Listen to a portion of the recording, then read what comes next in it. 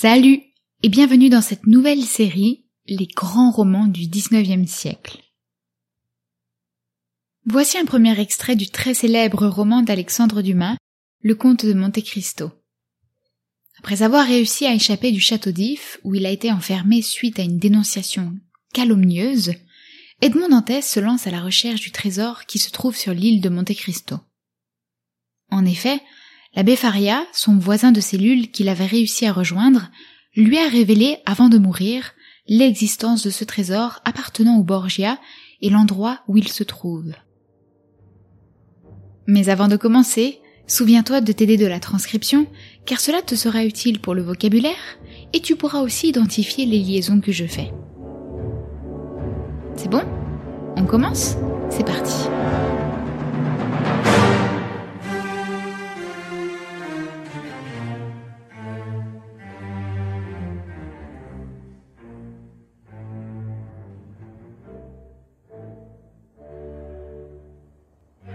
Le soleil était arrivé au tiers de sa course à peu près, et ses rayons de mai donnaient chaud et vivifiant sur ces rochers qui eux-mêmes semblaient sensibles à sa chaleur.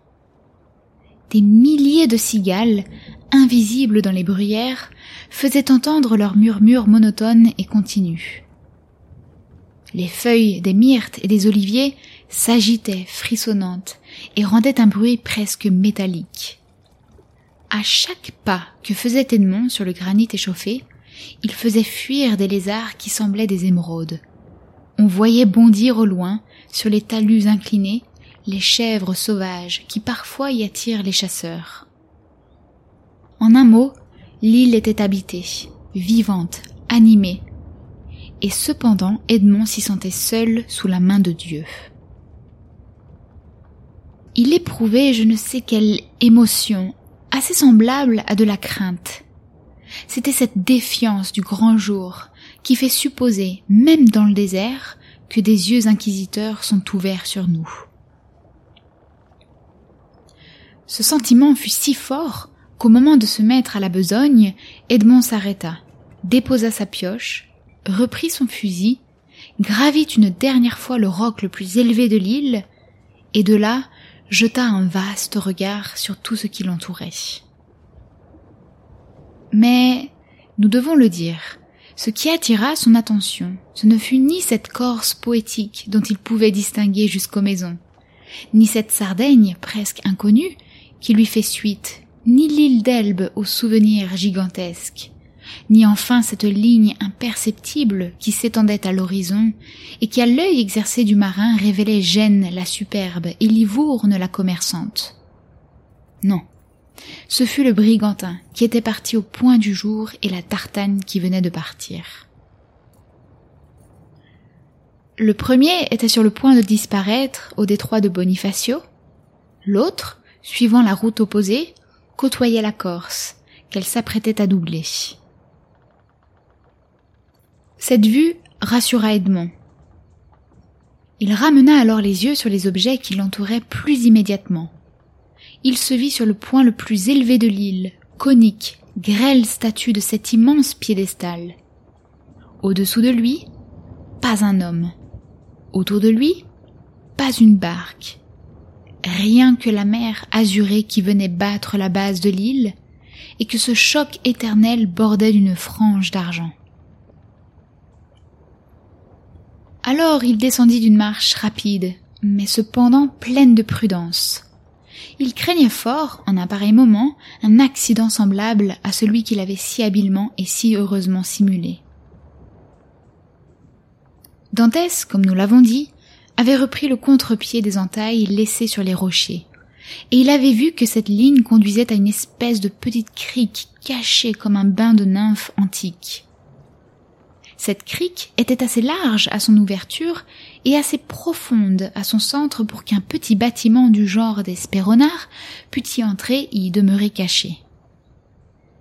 Alors, en suivant le fil des inductions, ce fil qu'aux mains de l'abbé Faria il avait vu guider l'esprit d'une façon si ingénieuse dans le dédale des probabilités, il songea que le cardinal Spada, dans son intérêt à ne pas être vu, avait abordé à cette crique, y avait caché son petit bâtiment, avait suivi la ligne indiquée par des entailles et avait, à l'extrémité de cette ligne, enfoui son trésor. C'était cette supposition qui avait ramené Dantès près du rocher circulaire. Seulement, cette chose inquiétait Edmond et bouleversait toutes les idées qu'il avait en dynamique. Comment avait-on pu, sans employer des forces considérables, hisser ce rocher, qui pesait peut-être 5 ou 6 milliers, sur l'espèce de base où il reposait? Tout à coup, une idée vint à Dantès. Au lieu de le faire monter, se dit-il, on l'aura fait descendre. Et lui-même s'élança au-dessus du rocher afin de chercher la place de sa base première. En effet, bientôt il vit qu'une pente légère avait été pratiquée. Le rocher avait glissé sur sa base et était venu s'arrêter à l'endroit. Un autre rocher, gros comme une pierre de taille ordinaire, lui avait servi de cale.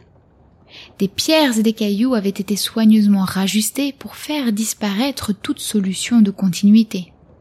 Cette espèce de petit ouvrage en maçonnerie avait été recouvert de terre végétale. L'herbe y avait poussé, la mousse s'y était étendue, quelques semences de myrte et de lentisques s'y étaient arrêtées, et le vieux rocher semblait soudé au sol. Dantès enleva avec précaution la terre, et reconnut ou crut reconnaître tout cet ingénieux artifice. Alors, il se mit à attaquer avec sa pioche cette muraille intermédiaire cimentée par le temps. Après un travail de 10 minutes, la muraille céda, et un trou à y fourrer le bras fut ouvert. Dantès alla couper l'olivier le plus fort qu'il put trouver, le dégarnit de ses branches, l'introduisit dans le trou et en fit un levier. Mais le roc était à la fois trop lourd et calé trop solidement par le rocher inférieur, pour qu'une force humaine, fût celle d'Hercule lui-même, pût l'ébranler. Dantès réfléchit alors que c'était cette cale elle-même qu'il fallait attaquer.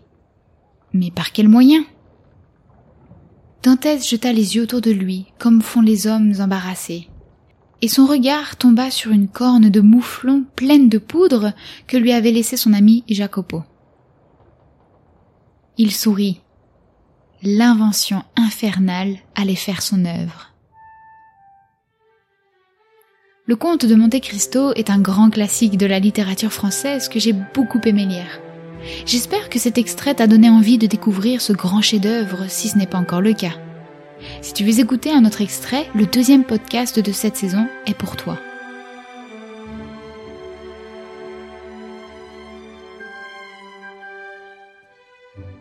Et enfin, si tu veux écouter plus de podcasts et avoir accès à plus de matériel pour apprendre à parler français, va vite sur français.com. Français avec 3 R. Tu peux aussi me retrouver sur les réseaux sociaux pour suivre l'actualité de mes publications et renforcer tes connaissances en français. Je te dis à très vite pour un nouveau podcast.